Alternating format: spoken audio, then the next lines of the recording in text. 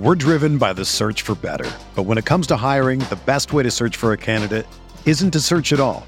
Don't search, match with Indeed. Indeed is your matching and hiring platform with over 350 million global monthly visitors, according to Indeed data, and a matching engine that helps you find quality candidates fast. Ditch the busy work. Use Indeed for scheduling, screening, and messaging so you can connect with candidates faster.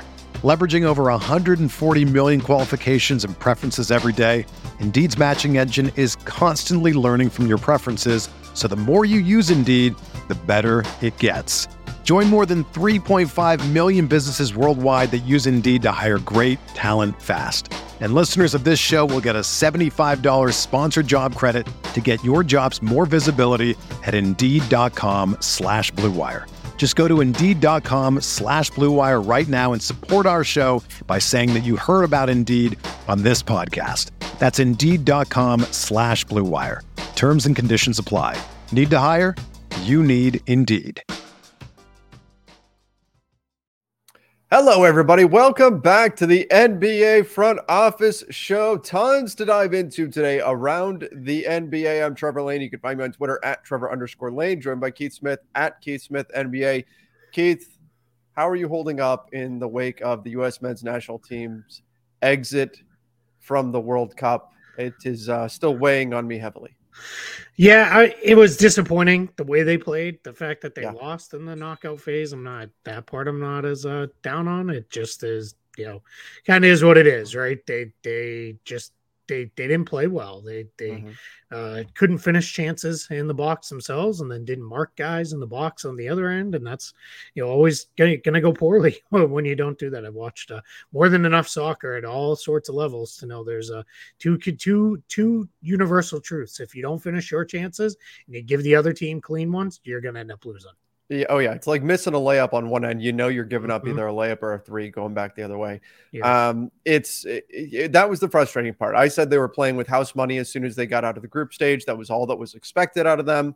They're one of the youngest teams in the tournament, so I was not expecting them to get past the Netherlands. Was hoping them to show a little bit better. Clearly, over the next 4 years before the World Cup comes to North America, they got to find a striker, and they've got some more work to do. But I don't want to spend too much time on soccer here, or football, whatever you want to call it. Is there a point where we can just start calling it football? Probably not, because the NFL, huh? Yeah, probably not. I don't think that's ever going to take on, especially not with the whole prevalence of it's called soccer chants and all that stuff at the World Cup. I don't think we're ever going to get there. Yeah. It is a bit weird. Football just makes more sense to me because you actually use your football. And that's a whole different rabbit hole to go down. Let's dive into some NBA drama here. And let's start off with Trae Young. Things are getting icy.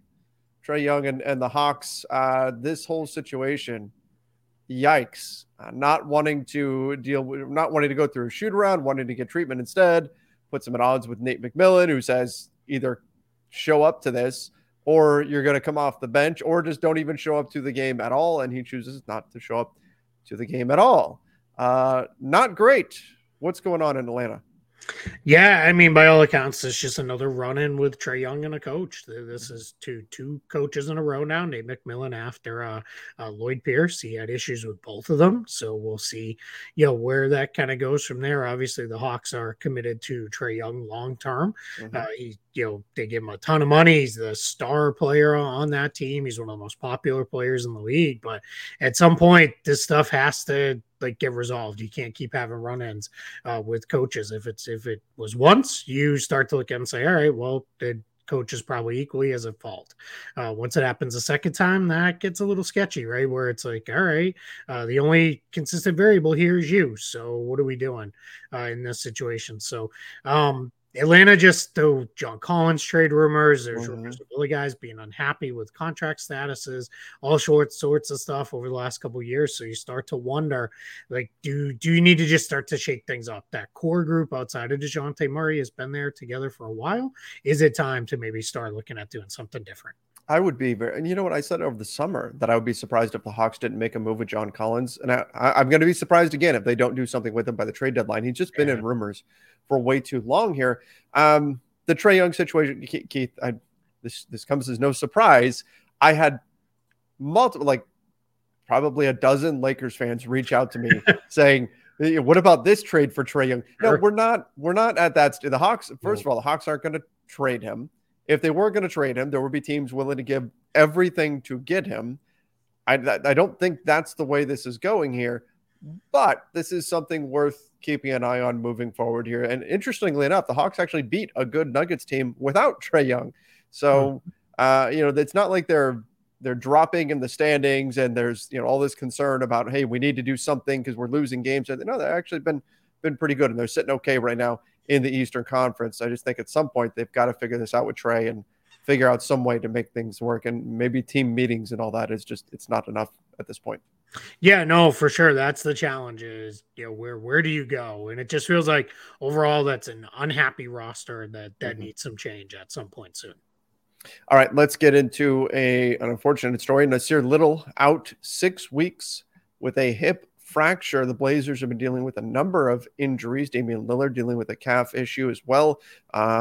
What does this mean for the Blazers, for Nasir Little? Is this something that can be an ongoing thing, something you'll be concerned about, 3 months from now? Or is this kind of 6 weeks, he's good to go, and you move on? I guess the 6 weeks is the front end of getting back to basketball activity. Yeah. I can't imagine a hip fracture or something you're going to bounce right back from. I don't have a ton of the details on, is it a full fracture? I don't know. Sure. Fracture is such a kind of nebulous term sometimes. So I'm not sure, but I do know for Portland, for as long as he's out, blow to their depth. They just got Damian Lillard back, just got Josh Hart. He was out for only a couple games, but Lillard back. You've got a couple other guards and wings that you can kind of mix through there, but Nasir Little was a key rotation guy for that Portland team, and now they're going to be without him for a little while. So they're going to be relying on a guy like Trendon Watford, who's actually played pretty well for them, to step in and continue to give them more minutes. He can play alongside Jeremy Grant in lineups where they become kind of interchangeable forwards, and they've done that some while other guys have been out. Josh Hart's minutes will probably pick up, and then probably Shaedon Sharpe probably sees more minutes in 3 guard alignments alongside Lillard and Simons, as opposed to playing with one of the two of them, which is what he's done for most of the season thus far. And the hope has to be for Portland that Lillard returning is going to stabilize them. Obviously, they slid while he was out. Mm-hmm. They're currently sitting in 8th in the Western Conference, but the West is so compact. I mean, one good week or one bad week could move you up or down a ton with the way the West is shaping up. So right now they're sitting in the 8th seed. They were the 1 seed at one point. Again, I think the standings are they're gonna fly all over the place for a little bit. Yeah, somehow I don't think they're gonna get back to that status, though. Sure. But somewhere between 4 and 10, maybe 11 or 12. We'll see. That feels about right. All right, let's talk trade here. Eric Gordon has been discussed in multi-team scenarios. Not a surprise. It felt like the right time for Houston to pull the trigger on an Eric Gordon trade was probably like a year and a half ago. And here they are. He's still under contract with them. Older player, but could shoot. And there's a lot of teams that are going to be looking for that. Why a multi-team trade? Is that just they can't find a 1-for-1 deal that makes sense, or what are we looking at here? This was attached to some of the Jay Crowder reporting, so I think that's where it was there's not a natural match between those two teams. There's been thoughts of Eric Gordon to the Suns in the past, but Jay Crowder going back to the Rockets doesn't make sense. That's not anything the Rockets need to do. Mm-hmm. So that's where my guess is the multi-team part of this comes from, as Crowder goes somewhere, Gordon goes somewhere, and then the Rockets get younger players, picks, things like that meet for them. He's $19.5 million this year. Next year he's $20.9 million, but that contract is fully non-guaranteed until the end of June, unless Gordon makes the All-Star team. That's not going to happen. No. Or whatever team he's on wins the championship this season, then it becomes fully guaranteed. And much like we talked about with the Al Horford deal back in the day, you're fine to let the deal become fully guaranteed if it meant you won the title. Then you're perfectly happy to say, hey, that's the cost of winning a championship. Let's go. So, but Eric Gordon definitely helped any number of teams with his on a really good team. He'd probably be an off the bench, 6th, 7th, 8th man kind of guy, come in, provide you some scoring and shooting. And, there's a lot of teams that could use him. I think the issue from past seasons, because my Lakers have been involved in discussions around, well, basically every player, but it's felt like the Rockets had a really high asking price for Eric Gordon. Obviously they did, because if they didn't, then something would have been done. I can't see a team giving up a first at this point for Eric Gordon. Maybe there's a bigger deal where it makes sense, but what do you think is the market value for a player like him? Probably some combination of a first round pick, a protected first for sure, like something. Yeah, protected first is a different lottery first, top 20, maybe even protected. But yeah, I think that would make sense. If you do, as long as you can put protections on something, it's when you get into unprotected and stuff that it gets. Yeah, you just crazy. Can't. Yeah, I mean, an unprotected pick would be nuts, because if everything went sideways on you, you can't be giving up a lottery pick for a year of Eric Gordon. That would work. All right. Speaking of trades and the Lakers, Zach Lowe mentioned that the Lakers had internal talks about potentially pursuing DeMar DeRozan and Nikola Vucevic from the Chicago Bulls. My first thought on this, and I talked about this over on Lakers Nation, was, so what? I'm sure they've had internal talks about 400 players at this point, right? Like they've had internal talks about it, and every team, that's not unique to the Lakers. That's every team is talking about because that's what you're supposed to do. Mm-hmm. That's the job. So it's in that sense, it's kind of much ado about nothing. But bigger picture, I guess the question becomes, do the Bulls eventually become a seller sometime before the trade deadline? When you look at the NBA right now, the way things are stacked up, there's not that many teams that are really positioned to be sellers. And part of that is, the impact of the play-in tournament. But will the Bulls eventually decide to rip that Band-Aid off and become a seller at the trade deadline? I don't know if that's the way that's going to go, but I don't think this is a sign that there's a pending, negotiation here with the Lakers that's happening. No, I didn't take that to be the case either at all. I think there's two sides to this. One is focusing on the Bulls side of it. First is there is clearly some idea out there amongst other teams that the Bulls are open for business to some extent. You're starting to hear other teams mentioned in conjunction with more guys like Vucevic and things like that, guys, because he's on that expiring contract, stuff like that. So I think what we can take away is teams may push to see, all right, Chicago, you stink right now. They're 9-14. They've lost 3 in a row. They're really not playing well at all. Now they're still only 4 games out of home court advantage because it's so early. But if you don't turn it around within the next month or so, that starts to get a little worrisome beyond just this. And I think one of the thought processes that's out there when you talk to folks around the league is, well, they're locked in on Levine, so he can't go anywhere.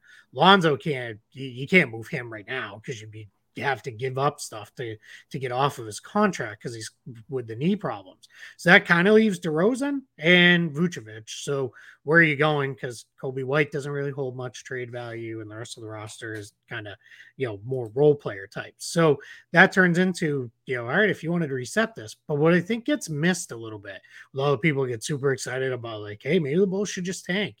They owe Orlando a top 4 protected pick. So unless you feel really confident you can fully bottom this thing out and land in the top 4, you tanked for nothing, because now you're going to lose that pick to the Magic and hand them a pick, in the 5 to 10 range. Maybe that happens anyway. We don't know that's certainly possible, but right now from that side, that's what I think is going on the Bulls side of this. Yeah, I mean, and that's with the flattened, or not completely flattened, but the more flattened lottery odds. Mm-hmm. I mean, how comfortable would the Bulls ever feel? Like, even if you drop to the worst record, there's still that chance. Mm-hmm. I mean, you feel good if you're in that top 3 mix. Like, if you were the worst record in the league, I think you'd feel pretty good, because that would mean 4 teams would have to jump up, and then that's not going to happen, just being realistic. Yeah. But if you're like 3 or 4, you're 2 teams away from bumping you back, and now all of a sudden, hey, Orlando, here's a really great pick. Again, because that already happened once when they got Franz Wagner. So you got to be really, really cautious if you're the Bulls. Now the Lakers side of this, I mean, we're hearing every day, it feels like, another report of the Lakers are close to something. The Lakers are involved in X, Y, and Z, and all this stuff. And a lot of people seem to think December 15th, which is, it's weird. It's starting to people are starting to think like that's when trades are allowed. Right. Yeah. I've been seeing a lot of that as though Yeah, there's like Adam Silver fires off a starting gun and like the race begins on December 15th. We have a 2-month trade season run. Yeah. I mean, go. To some extent, it kind of is, but trades are allowed right now. Trades can happen today. Yep. There's no, the minute the league year, flips over and the moratorium is over, trades can happen all the way up to the trade deadline. The December 15th significance is that's when the vast majority of the players who are traded over the summer or signed over the summer rather can be traded. What happens is if you sign on July 7th, you can't be traded until December 15th. That's the way it works. It's either 3 months or December 15th. So whatever is the date there that comes with that. So what happens in that situation is, those guys will sit and they'll have to wait until December 15th on that. And that's why I think with the Lakers, but I think I don't get the sense this is going to be a massive blockbuster, like a Russ trade that delivers, two guys, because most of what has been kind of bubbling out there, that could be done today. There's no reason to wait on that unless there's somebody they really want to include in the deal or get back the other way. I think it's more like, all right, well, we're going to move this smaller salaried player or two smaller salaries to go get something that's some kind of rotation upgrade. And now the thing is, as I know you're well aware of, it starts to make a heck of a lot more sense to start looking at deals if you're the Lakers, because they're playing pretty good. And now you've seen a couple teams in front of them. Minnesota is having some issues. A couple of the other teams, Portland, we already talked about. Everybody, I think, kind of expects maybe Utah will still fall out of the mix there. Now, all of a sudden, you can start saying, all right, Lakers, you can start making a run at that, 5-6 range, and at least feel like, all right, if nothing else, we could get in the play-in and we can handle our business from there. I don't even think the December 15th stuff is necessarily like, oh my gosh, because they've got this trade lined up for a player who just signed this past summer. So let's figure out who that is. I think it's more, let's see, it's going to take time for other teams to be ready to make trades. And then December 15th is usually when teams start to really get a sense for what they have, for where they're at, what they're willing to do, what they're not willing to do. All that sort of stuff starts to take shape around that time. I think it's more about that rather than there's a player who was signed over the summer that suddenly becomes available. Things around the NBA do open up then because more players become available as that point. But it's also because teams start to get a clearer picture of what they really have and don't.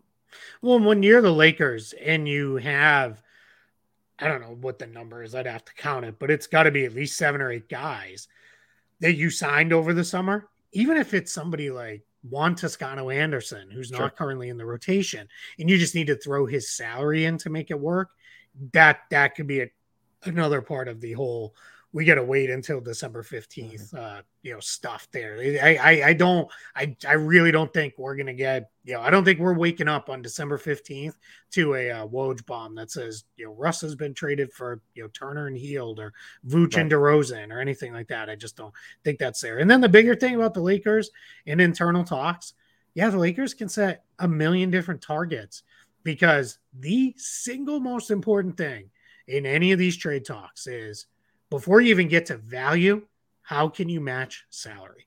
That's the single biggest thing in trade talks that teams have to be focused on.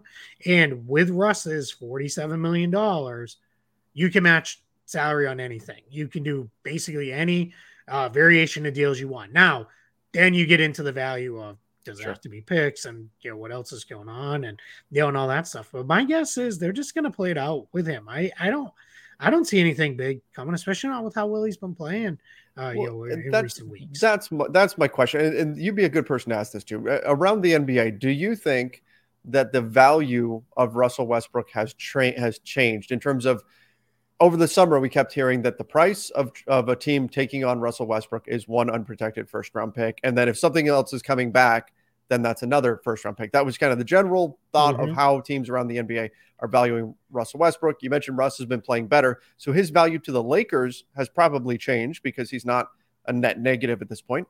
But has that really changed anything for teams around the NBA? My guess is no.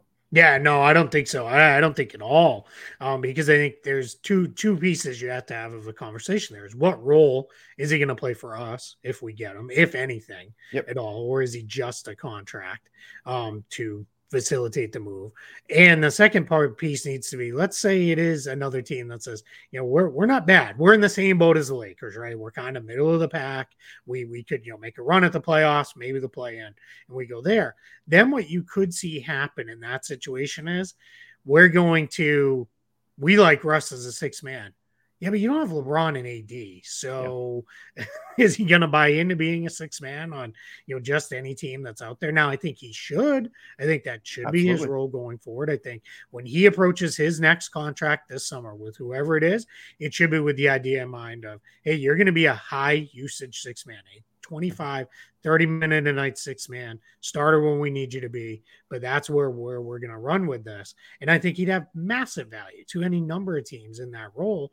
And maybe that's eventually where that will go. But right now, I think teams would still look at it and say, this is Russ, $47 million. We still need the pick to take on the deal. And, because nobody's going to look at him and be like, 15 assists. Well, plug him right in. He's our starting point guard, and off we go. I don't think any team's going to see it that way. And that's exactly why I think a trade is actually even less likely now that he's playing better, because if you're the Lakers, you don't have as much incentive to pay the price to move him if he's not playing poorly for you.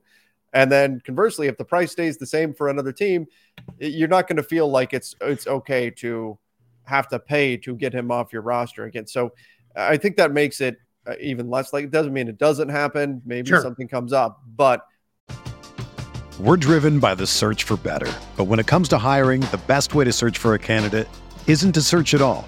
Don't search, match with Indeed.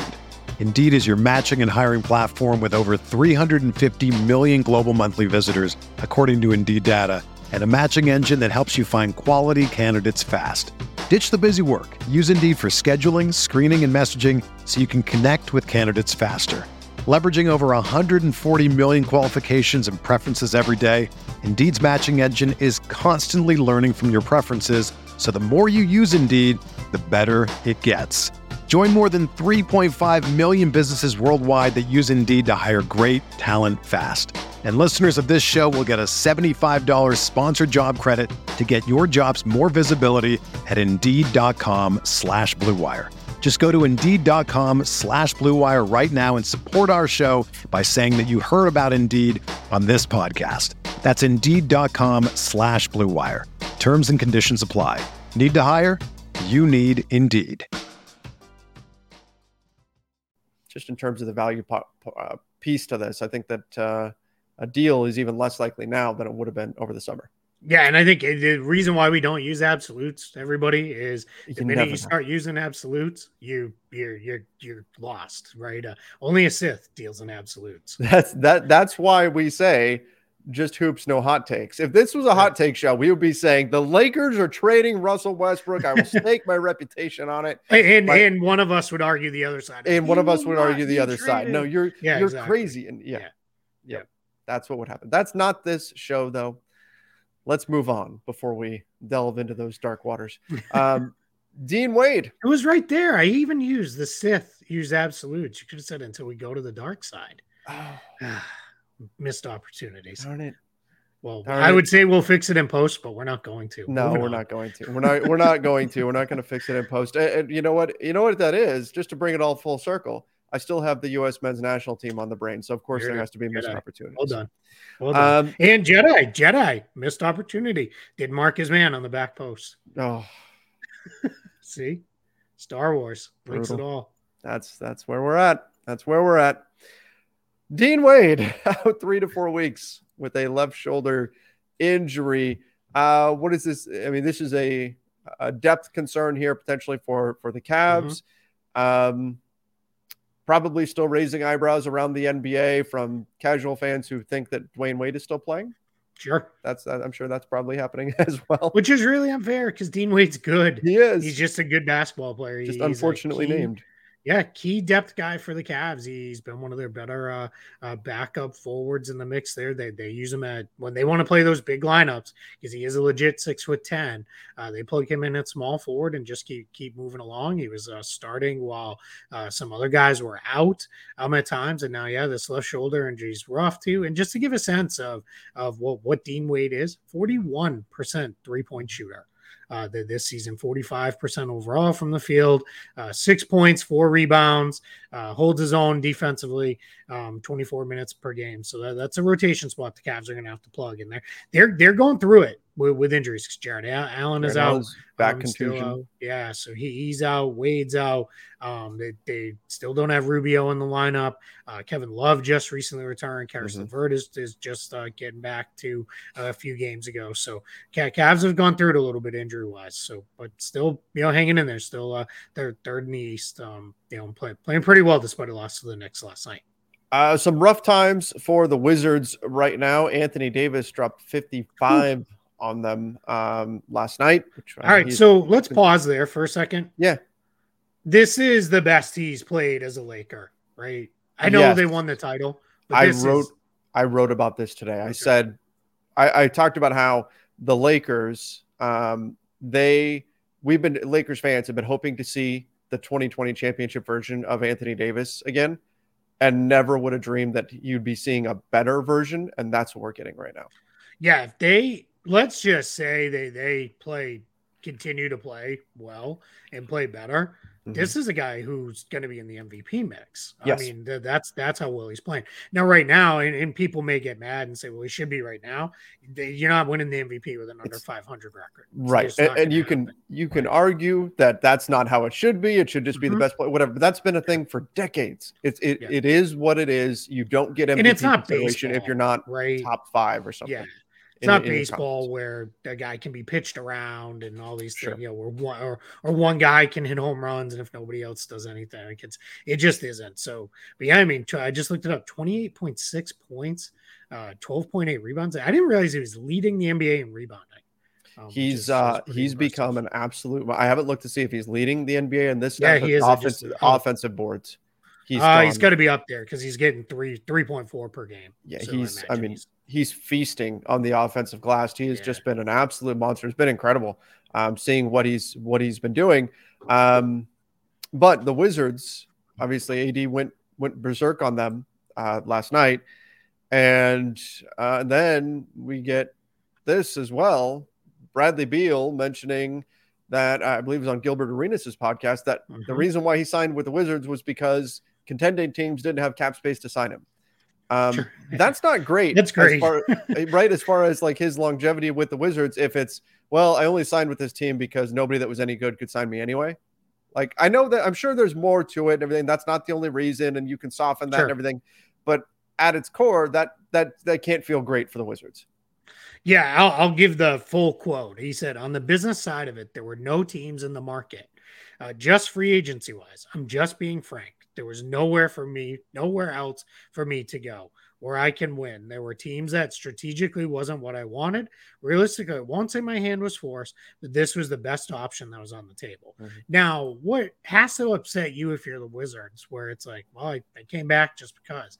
They gave him a full max contract with a player option at the end and a no trade clause. Yeah. He has the only true no trade clause in the NBA right now, which is, that just gives you a sense of, one, how hard they are to come by, because you have to be with a team for so long to be able to even qualify.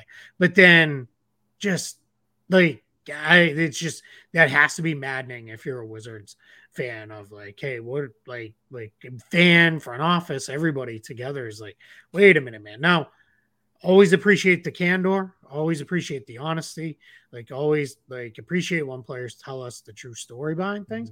I just get a little bit nervous with this, that it is oh boy. Now, I don't think it changes anything because I don't think anybody's jumping on trading for Bradley Beal and all that money that's left. And again, it'd have to be a desperate team. And because he has a no trade, he might say, nah, I'm out. I don't really want to go there anyway. But yeah, that's just, I don't know. This can't feel great if you're a Wizards fan. So when you say that it's in particular not good because of the no trade clause and everything that they gave up, should Bradley Beal have said, well, my intentions aren't the best with signing this contract, or I'm only signing this by default or something, so you shouldn't give me a no trade clause? Or how are you how do you handle that negotiation? Players should get everything they ask for. Right. It's a two-way street, right? The team, the Wizards could have very easily said, no, we're not giving you a no trade clause. And we don't know how that negotiation went. Did he ask for it or did the Wizards just offer it? Right. Because if they just offered it, well, that's on you. Take like it. That's exactly. That's, somebody knocks on my door today and gives me $1 million. Like, all right, thanks. Like, I mean, I'm sure nothing will go wrong with that, right? I think your reaction will be a little bit more than all right. Oh, I'm sure. Yeah. I'm sure it'd be a little bit like, wait, why? And then I'm like, and then I would take it and close and lock the door and run away out the back end of the house. But I don't know. I just, I always look at it as players they should always ask for the moon because you never know. You never know when a team's going to be like, okay, sounds good to us. Oh, full max deal, player option, no trade clause. Great. Thanks for sticking around. Done. Right. So that's to me, this is more on the team because the no trade clause, that was stunning when it came out in the first place. And now with this revelation from Beal himself, it's a little bit more so. If Beal is not fully in on being a Washington Wizard, how big of a deal does that no trade clause become on his trade market? Huge, because he controls it, right? Normally teams control trade process to a large degree. We talked about this kind of ad nauseum with the AD trade, and that one was a little bit more. AD had a lot more control because he was making it very clear to teams. I'm not re-signing. I'm going to the Lakers. One way or the other. And I think in this case, this is Beal can basically say, yeah, here, and here. And we hear about this all the time. Player X gave a team list of 5 teams or whatever. And normally the team's like, cute, thanks, great. If they don't make the best offer, it doesn't matter.